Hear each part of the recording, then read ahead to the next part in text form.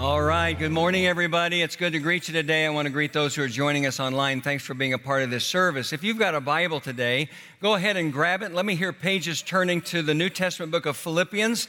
And when you find the book of Philippians, find chapter 2 and just hold that ready. This is week 3 of our special Vintage Christmas series. And I just want to spend a little bit of time today talking to you about how to rediscover Christmas. And I'm going to begin with a question. How do you judge whether or not your Christmas was a good Christmas? I mean, what kind of scale do you use to evaluate Christmas?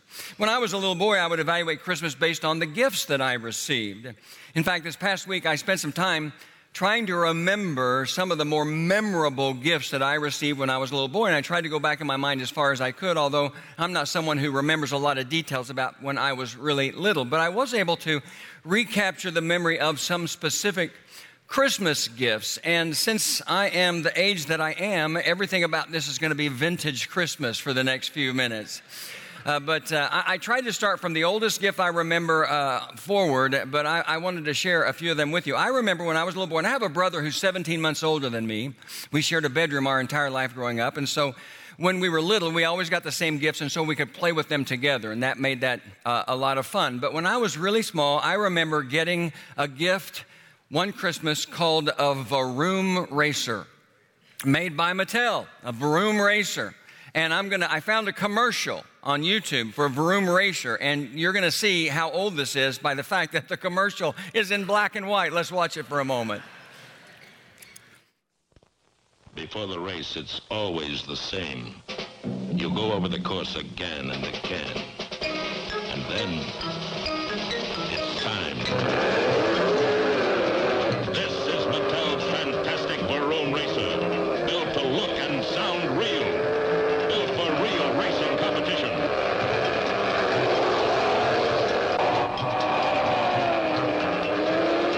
Whenever the wheels are turning, it makes that tremendous motor roar.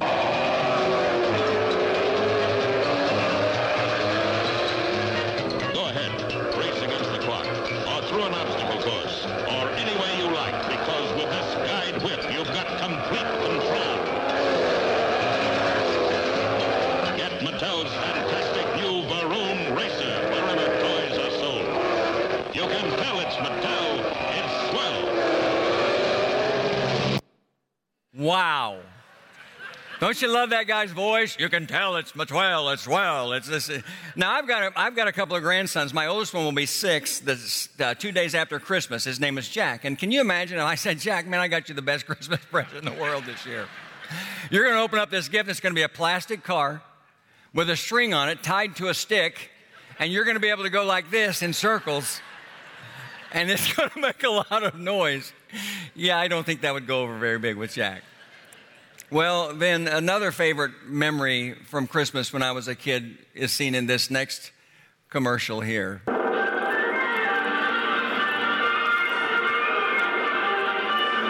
a stampede. They're in trouble. Will they escape? It's up to you with the Best of the West by Martz.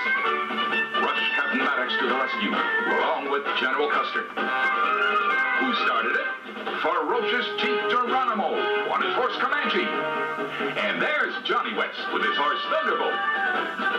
Jane West rides the buckboard with his sister Janice, while his twin brother, Riding Honcho, hires to turn the herd. There's Jane West. Can she control the covered wagon? The stampede is getting closer. Will Jane and Janice escape? It's up to you. You're the boss of the Wild West with your Best of the West collection. Each figure complete with up to 31 pieces of authentic gear. And look how you can pose Comanche. Get the Best of the West by Martz. Now, somebody surely has to remember Johnny West and his horse Thunderbolt. Anybody? Let me see some hands. All right. And I had all those things, except, I want to be clear this morning, I had no Jane West action figure in my collection. My Johnny West action figure was a born-again, spirit-filled Christian. He took a spiritual gifts inventory and found out he had the gift of celibacy. And so we didn't need no stinking Jane West action figure at my house. But we had all the other things. And that was a really, really cool experience and a good memory. Well, I got one more, and it's really short, but it shows you that some Christmas gifts never go out of style, especially for little boys. Let's look at this. They're the fastest metal cars you've ever seen. Mattel's new Hot Wheels. Collect them by themselves or get them in wild new action sets, like the drag race action set, the stunt action set, the Hot Curves race action set. Get Mattel's new Hot Wheels, the fastest metal cars you've ever seen. And I've had a lot of fun buying Hot Wheels for my grandsons, and they love those things. I had all those action sets, including the Hot Curves action set, but then I got a little older and became interested in a different kind of curve, and so I'm not sure what happened to all my Hot Wheels. Well, you get older and things begin to change, and Sandy and I got married in February of 1982, and Andrew was born on December the 18th, 1 week before Christmas in 1984, and that really was a very special Christmas for us. And then Tricia came along a little later in 1988. And so after that, whether or not we had a good Christmas, at least a lot of times in my mind, was based on the kind of Christmas that I was able to provide for my kids. For many years, when we were first married and when our family was young, there wasn't a whole lot of money. And so what I would do is if I did a wedding and got some money for it, I would put it aside for Christmas. If I did a funeral and got some money for it, I would put it aside for Christmas. I took every speaking engagement that came along, and I preached a lot of revivals, and any money I got for revivals, I would set that money aside and use it to pay for Christmas. I preached lots of revivals in lots of small churches and country towns in Oklahoma, and I could tell you some funny stories about some of those revivals. I remember preaching a revival at church. I don't think there were more than 17 or 18 people came any one night, and they had a praise band that was made up of 3 instruments, a piano, a snare drum, not a drum set, a snare drum, and a woman playing the trombone. You just don't get enough of the trombone in the praise band these days. But I would put all that money aside for Christmas, and that was what we would use. It was always tight, but we made it work. And oftentimes my evaluation of whether or not it was a good Christmas was based on what I was able to provide for my children. The worst Christmas I can ever remember was the first Christmas that we had as a family here in Indiana. We'd moved here in late October of 2001. We were waiting for our house to sell, and so we were living in a house that the church owned that used to be back here about where our maintenance building is. Some of you who've been around for a long time remember that our property ended back there at a street, and across the street there were several houses, and ultimately we bought all those houses and removed them, but we lived in one of those houses. Everything that we owned was piled up in boxes and stacked upon each other in the garage of that house, and so we didn't have very much. And so that first Christmas Eve, we tried to celebrate the way we always did between Christmas Eve services, and we set up a little card table in a front room there, and Sandy she did a great job. She made all the traditional Christmas food that we would share with our family back in Oklahoma, including my Aunt Florence's punch. That's a part of our Christmas tradition, my Aunt Florence's punch, which sounds a whole lot better than it is because it's just grape soda and ginger ale mixed together. And we tried to have Christmas Eve, and folks, it was pathetic. It was pitiful. Everybody was so sad and so homesick, and there were a lot of tears. And later in the evening, I left my family in that house, and I walked across the parking lot so I'd come back over here for our 11 o'clock Christmas Eve service. And when I was walking across the parking lot, I can remember thinking to myself, what in the world am I doing in Greenwood, Indiana? What have I done to my family? I am the worst father in history. And it was pretty pathetic. Even as a pastor, oftentimes with each passing year, my evaluation of whether or not it's been a good Christmas, is based on how things went at church. You know, I mean, did we have big Christmas crowds? Did we have good year-end giving? Did we, all the events that we did, were they all successful? Now, I don't know if you picked up on it or not, but I have just spent the last several minutes telling you, for the most part, that for the biggest part of my life, deciding whether Christmas was good or bad was based on me. It was all about me. And what that really means is over the years, I'm sure there have been more times than I'd like to mention or I'd like to know or remember where I missed the real point of Christmas. And so here we are. It's the Sunday before Christmas. Christmas is just 3 days away. And I'm not going to ask for a show of hands, but I'm pretty sure there are probably people in this service this morning and people watching me online who are needing a little bit of a reminder about the real meaning of Christmas. When you turn your television on in December, there's an endless array of Christmas movies. I love to watch them all. I watch White Christmas every year. We had it on television the other day while Sandy and I were wrapping presents, and I like to sit there and I say the lines before the characters even say it. I know the movie that well. I sing along with all the songs, not just White Christmas. I know all of them. I watch Christmas Vacation. I mentioned this a couple of weeks ago, multiple times throughout December. Every time I'm channel surfing and I come across Christmas Vacation, I stop and I watch the movie, at least for a little while. One of the movies that's always on is a movie called Christmas with the Cranks. It's kind of a silly movie. It's not that good a movie, but probably one that most people have seen. What a lot of people don't know is that movie was actually based on a book written by John Grisham called Saving Christmas. It's a story about a middle-aged couple named Luther and Nora Crank, whose daughter Blair has left home to serve in the Peace Corps in Peru. And since she's not going to be home for Christmas, they decide this year they're just going to skip Christmas and go on a relaxing 10-day Caribbean cruise. One day, Luther sits down and he does the math, and he figures out that they'd spent over $6,000 last year on Christmas and have almost nothing to show for it. And so they just decide, no Christmas this year, no tree, no lights, no decorations, no party, no gifts, nothing. But then on Christmas Eve, they get a surprise phone call from their daughter Blair, who's back in the United States in the Miami airport on her way home. And not just that, she's gotten engaged while she's been gone serving in the Peace Corps, and she's bringing her fiance home with her. He's not a U.S. citizen. He's never seen Christmas in the States, and all she's done is tell him about how big Christmas is at her family's house. And he can't wait to experience a real American Christmas, and so they hang up the phone knowing they got 4 hours now to do what in previous years they spent the entire month of December doing, getting ready for Christmas. Well, at that point, the movie gets kind of crazy and kind of silly. But in the end, you know, you have that typical story of the Cranks being reminded of the true meaning of Christmas.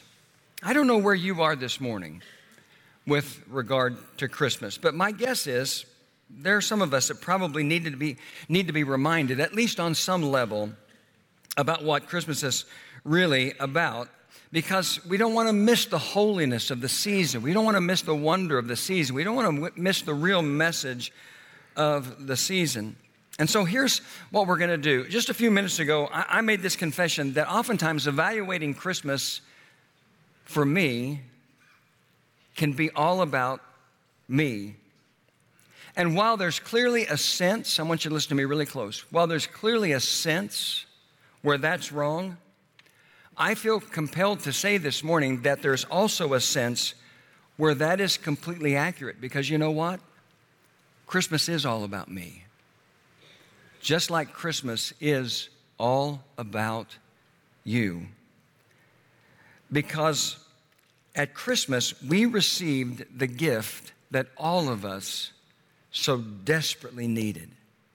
And that's the gift of Jesus. And that brings us to Philippians chapter 2. And so if you've got your Bibles open there and you're able this morning, I'm going to invite you to stand with me for just a couple of minutes for the reading of a very brief passage of Scripture. And this message is going to be different. You're going to see that, very different. I want you to have a little bit of an experience this morning more than a regular time of teaching. So I'm just going to read verses 6 through 8 of Philippians chapter 2. The Apostle Paul is writing here to the church in Philippi, and he's encouraging them to have the same attitude that Christ had. And then he describes Christ like this, beginning in verse 6, who being in very nature God, did not consider equality with God something to be grasped, but made himself nothing, taking the very nature of a servant, being made in human likeness.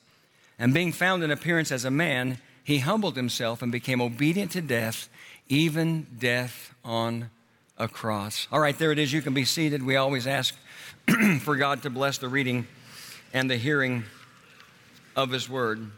Over 2,000 years ago, Jesus left his home in heaven to come to earth as a man. And as Paul said, even though he was God, he didn't cling to his rights as God. In fact, Paul said about Jesus that he made himself nothing. In the original language of the New Testament, that word nothing there is the Greek word kanao, and it literally means empty or void. And what that means on a practical level is that Jesus completely laid aside every single privilege that was associated with being God and made himself absolutely nothing. Why? Why would he make himself nothing? Why would he become a man and make himself nothing? Listen to the way the great Saint Augustine would answer that question. He wrote once and said, God became a man for this purpose. Since you, a human being, could not reach God, but you can reach other humans, you might now reach God through a man. Here's how Paul would explain that in 1 Timothy chapter 2 and verse 5. He says, for there is one God and one mediator between God and men, the man, Christ Jesus. Here's what we understand at Christmas. Jesus made himself nothing so he could, with his death on the cross, give us something that we could never get on our own, and that is the forgiveness of our sin and ultimately hope for eternity. There was a gap that existed between man and God, a gap caused by our sin, but Jesus bridged that gap when he came into the world and was born in Bethlehem so that one day he could die on the cross. And that's why we celebrate Christmas. And that's what we remember. So regardless of where you might be on this, is this going to be a good Christmas scale? I want to encourage you in these last few days. What do we have? 3 days before Christmas. In these last 3 days to be intentional and vigilant about doing 3 very simple things. The first one is this, and you can write this down next to number 1 if you like to take notes. Focus on the gift. And when I say gift, I mean focus on the ultimate gift, the gift that Jesus gave us with his life. I spend a lot of time at Christmas thinking about gifts because I am somebody who wants to maintain financial order at Christmas time. And how many of you know that's difficult to do? And so I budget for Christmas.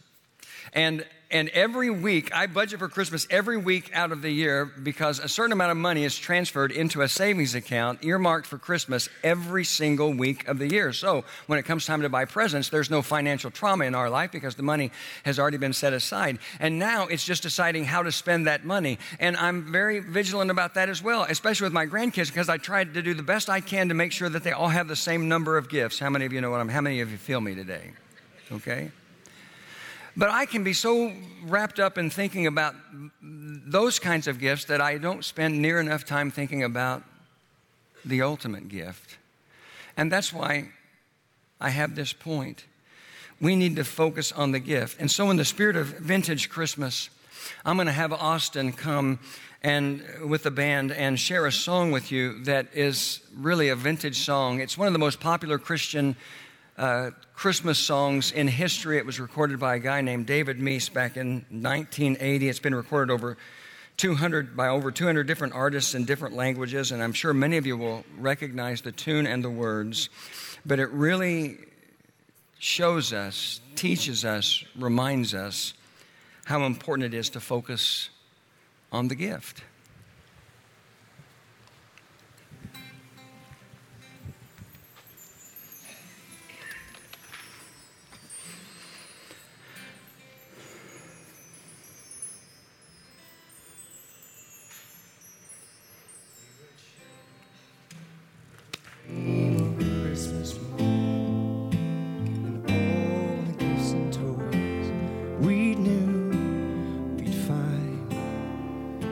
We never realized a baby born one blessed night gave us the greatest gift of our lives. We were the reason he gave his life.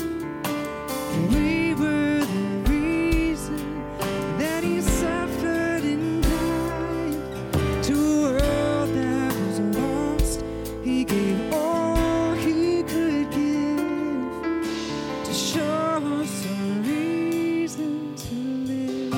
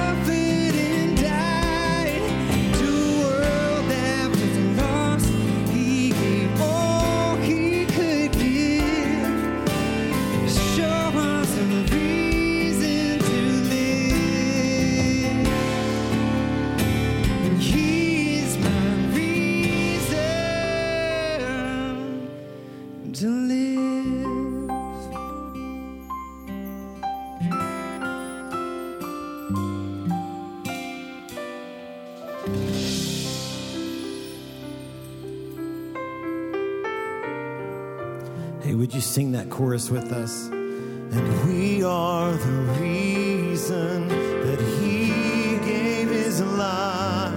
And we are the reason that he suffered and died.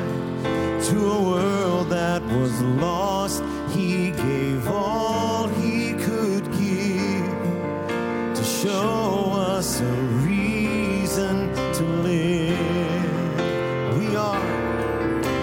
We are the reason that he gave his life. We are the reason that he suffered and died. To a world that was lost, he gave all he could give and show us a reason to live. You know, at Christmas we always say Jesus is the reason for the season, which is absolutely correct. I mean, the truth is Jesus is the reason for everything. But what I want to remind everyone of this morning is that there's something else that's true. You are the reason. I'm the reason for the season because Jesus came for us. The second thing that I want to challenge you to be vigilant and intentional about in the next few days is this: don't miss giving your most important gift. We talk about the gift of Jesus. We celebrate Christmas because Jesus brought us so many things. When he brought himself, he brought us love and grace and mercy and forgiveness and peace and purpose and eternal life and on and on and on. But there's really only one gift that we have to give back to him, and that's the gift of our lives. Now, if that's something that you've never done before this morning, then you can do that today before we leave. You can give your life to Christ. But my guess is most of the folks here in this service and listening to me online have already done that. And so what I want to encourage you to do is spend some significant time over the next few days finding new ways to renew and confirm your commitment to the Lord. In fact, I thought it would be nice if we might do that together as a part of this service. If you're willing, and there's certainly no obligation for anyone to do this, I want to lead you in that great confession that I always have people repeat when they publicly testify to their faith, when they publicly express their faith through baptism. I always stand in the baptistry with them and I take their right hand and I say, repeat these words after me. I believe that Jesus is the Christ, the Son of the living God, and I confess him as the Lord of my life. That confession is based on two things. First of all, the confession Peter made in Matthew 16 when he said to Jesus, you are the Christ, the Son of the living God. And then secondly, the words that Paul wrote in Romans chapter 10 when he said, if you confess with your mouth Jesus is Lord and believe in your heart that God raised him from the dead, you will be saved. I'd like to lead you in that confession, and I'm just going to add one word to it. And so listen closely as I ask you to follow me. Here we go. If you're willing, certainly no obligation to do this, but if you're willing, repeat these words after me. I still believe that Jesus is the Christ, that Jesus is the Christ, the Son of the living God, and I confess him as the Lord of my life.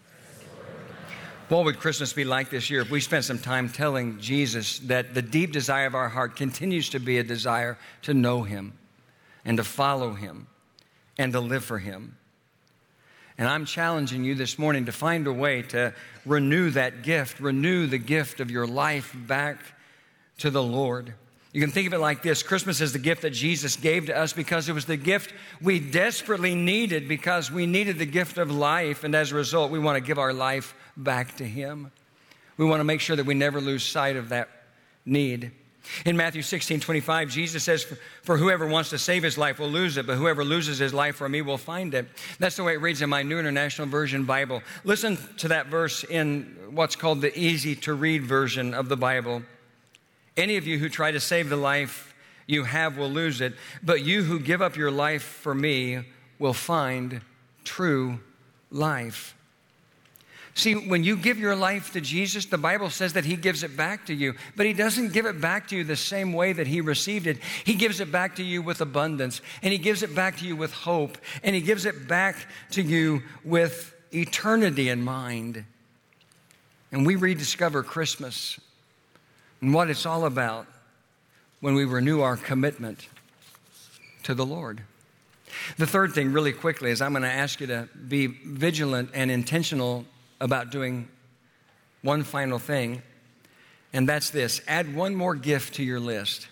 I know you're probably thinking that sounds crazy with the little amount of time we have between now and Christmas. I mean, even Amazon Prime can't deliver on that request, but listen to me, hear me out. I love the way the book of Philippians, in the very beginning, Paul writes this letter to the church in Philippi, a church that he loved and had such a close relationship with. I love the way in chapter 1 and verse 3, Paul writes and says to these believers, I thank my God every time I remember you. When someone comes to your mind this Christmas, somebody special, somebody that's made a difference in your life, then add this one gift to your list. Add the gift of thanking God for that person. Thanking God for the impact they've made on your life. When you're face to face with them, and maybe for some this can happen today, when you're face to face with that person who is such a big part of your life, then tell them that a part of your Christmas celebration this year is that you're going to consciously take time in your life to say a prayer of thanksgiving to God for them, for their presence in your life. That might be awkward for you. I know that's difficult. Some people have a difficult time expressing things out loud that way, but maybe it's an opportunity for some growth in your life. And if it's too awkward for you, then find a way to write it down in a card or in a note. Just add the gift of thanking God for the people that mean the most to you in your life. And listen, if you're someone who is struggling this Christmas, because I understand that while Christmas is for the most part a time of great joy for all of us, or most of us rather, there are some who struggle emotionally during Christmas for a variety of different reasons. If you're struggling because you've got an unmet need, or your marriage is in a bad place, or you feel like your family's falling apart, or you're estranged from your children, you've experienced some kind of loss, you're anxious, you're afraid related to the future, whatever it might be, then I'm going to ask you to do this. Take the time to consciously decide that instead of thinking about what's missing in your life, not to minimize that in any way, shape, or form, but instead of thinking about what's missing in your life, you're going to think about what's present in your life, what exists in your life, what God has provided for you right now today, and then be thankful. Give the gift of being thankful to God for the people that mean the most to you in your life, and let them know. Let them know how thankful you are. You know, we have or can have a bad habit sometimes of making Christmas all about us. I have a bad habit of oftentimes making Christmas all about me, my expectations, my wants, my preferences. But here's the paradox of Christmas. I don't know any other way to describe it. Here is the paradox of Christmas. Christmas really is all about us. It really is all about me. Because we are the reason that God sent His Son into the world. It was so we might be saved. God sent Jesus to be born in a manger, ultimately to die on a cross, so that we would have the opportunity to turn our lives toward Him and experience the forgiveness of sin and receive a brand new life in return. And this Christmas can be so special if we can just remind ourselves of that. If we can just remember that Jesus did all of this for us, and then let that truth shape the way that we live. Now, we're going to close this part of our service a little different than we normally do. I'm going to pray here in just a moment, but I'm not going to ask you to stand. I'm not even going to ask any prayer counselors to come down. The team is going to come back, and Phil is going to share a very special song with us. And in the end, we're going to stand together and we're going to sing in worship to the Lord before Andrew comes and dismisses us. And this is our decision time, because I'm asking for the decision to be made in your heart today, right where you are, to make sure that you remember Jesus in this Christmas season, and you're vigilant and intentional to do all those things that we just talked about. Father, thank you for a chance to spend a little bit of time together this morning. being reminded of the real meaning of Christmas, and being reminded, even though it sounds odd to say, it even almost sounds wrong to say, that Christmas really is, in a sense, it really is about us, all about us, because that's how much you love us. And that's how committed you are to providing for our greatest needs. So help us to remember that, and help us to make the commitment today to not waste these last few days before Christmas, but to make sure that our hearts are focused on the right things and that we say the right words and we take the right steps to honor you. In Jesus' name, amen.